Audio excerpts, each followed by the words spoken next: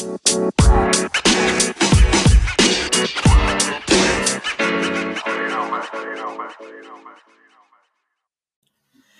and welcome to Stockcast Invest Wisely, the podcast about investing smartly and achieve the financial freedom that we all are aiming for. Hi, Stockcasters. Welcome to another episode of Stockcast Invest Wisely. We are going to continue our series for the best blue chip stocks from each sector. And this time we are going to talk about consumer staple sector. And afterwards, I will reveal my favorite company from this sector and why I am planning to buy this company very soon. Consumer staple companies generally sell food, beverages, household, and personal products.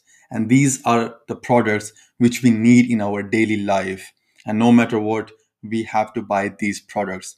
That's why this is considered to be a defensive sector because no matter how bad the economic conditions are, or if there is a recession, these companies generally perform really well. Because of their stable business model, these companies pay consistent dividends to their shareholders. And not only they pay dividends, but they increase it every year. So every year you are going to get more and more cash flow in your portfolio. You might be surprised to know that most of the companies from dividend aristocrats list are from the consumer staples sector. If you guys don't know what dividend aristocrats are, these are the companies which have been paying dividends and increasing dividends consecutively for more than 25 years. Consumer staple companies may not have the highest earnings growth or year over year revenue growth because, as market leaders, they are already large, mature companies. But these stocks make up for that modest growth with safety, reliable profits, and defensive positioning. There are many high quality blue chip companies in this sector. Some of them are Procter and Gamble, Unilever, Clorox, Pepsi, Coca-Cola, Kimberly-Clark, Campbell Foods, Beiersdorf, Henkel. So there are many options to choose from, but at the end I had to pick one which I think is the one of the best company from this sector.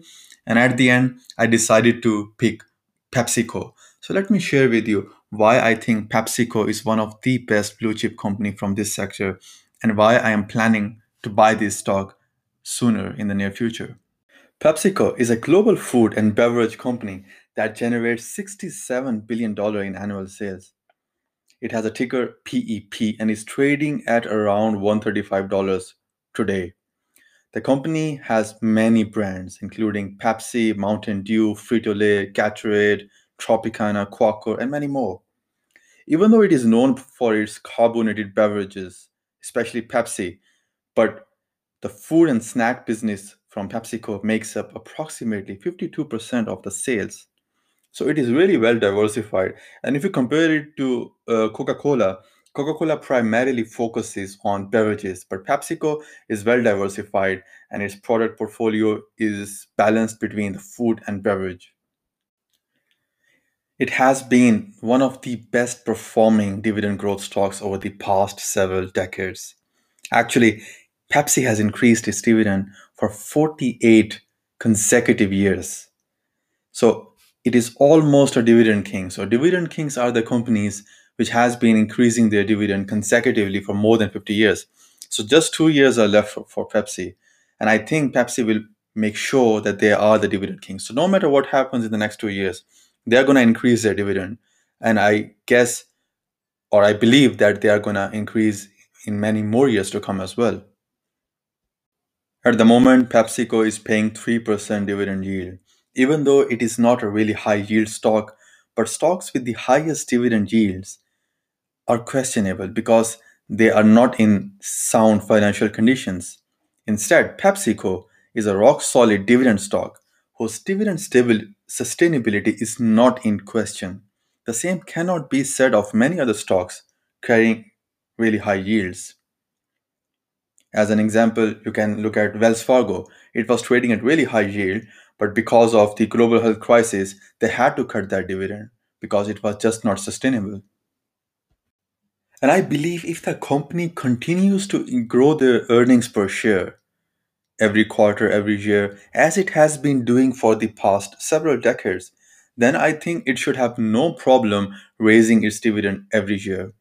I expect it to continue increasing its dividend at mid to high single digit rate over the next many years to come, even during the recessions.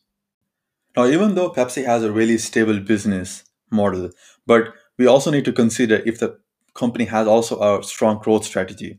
And there, Pepsi has multiple catalysts for future growth, not including new products as well as expansion into the international markets, especially emerging markets. PepsiCo's new products are shaping its growth in an environment of changing customer preferences. In many developed markets, such as US, consumers are steadily drinking less and less soda due to the high calories and sugar content. Instead, they are leaning towards healthier beverages like energy drinks or tea, juices, bottled water. And therefore, Pepsi has been investing heavily into this category.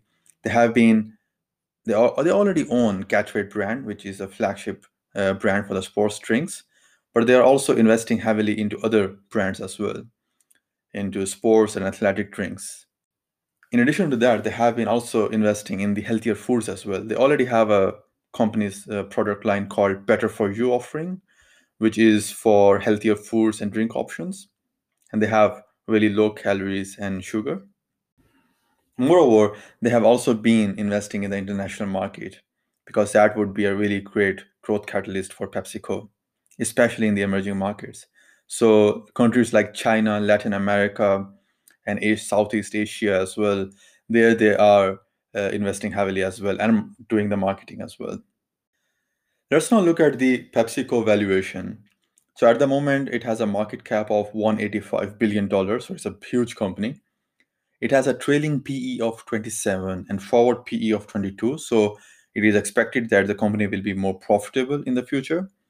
The price to sales ratio is 2.74, so which is quite reasonable. I like the companies in this sector to be less than 3 price to sales ratio, ideally less than 2. But PepsiCo is a high quality premium company, and it is difficult to find these kind of companies at good discounts or good values. But whenever there is a chance, they make a really good investment. The price to book value of PepsiCo is 14.8, which I think is a bit high. But again, because of its premium company, the valuations can be high as well. If you look at the profit margins, the profit margin is 10.13%, which is good in this sector. Now, if you look at the payout ratio, it is almost 80%, which I think is a bit high from my likings. I like the companies to have the payout ratio of around 50 to 60%.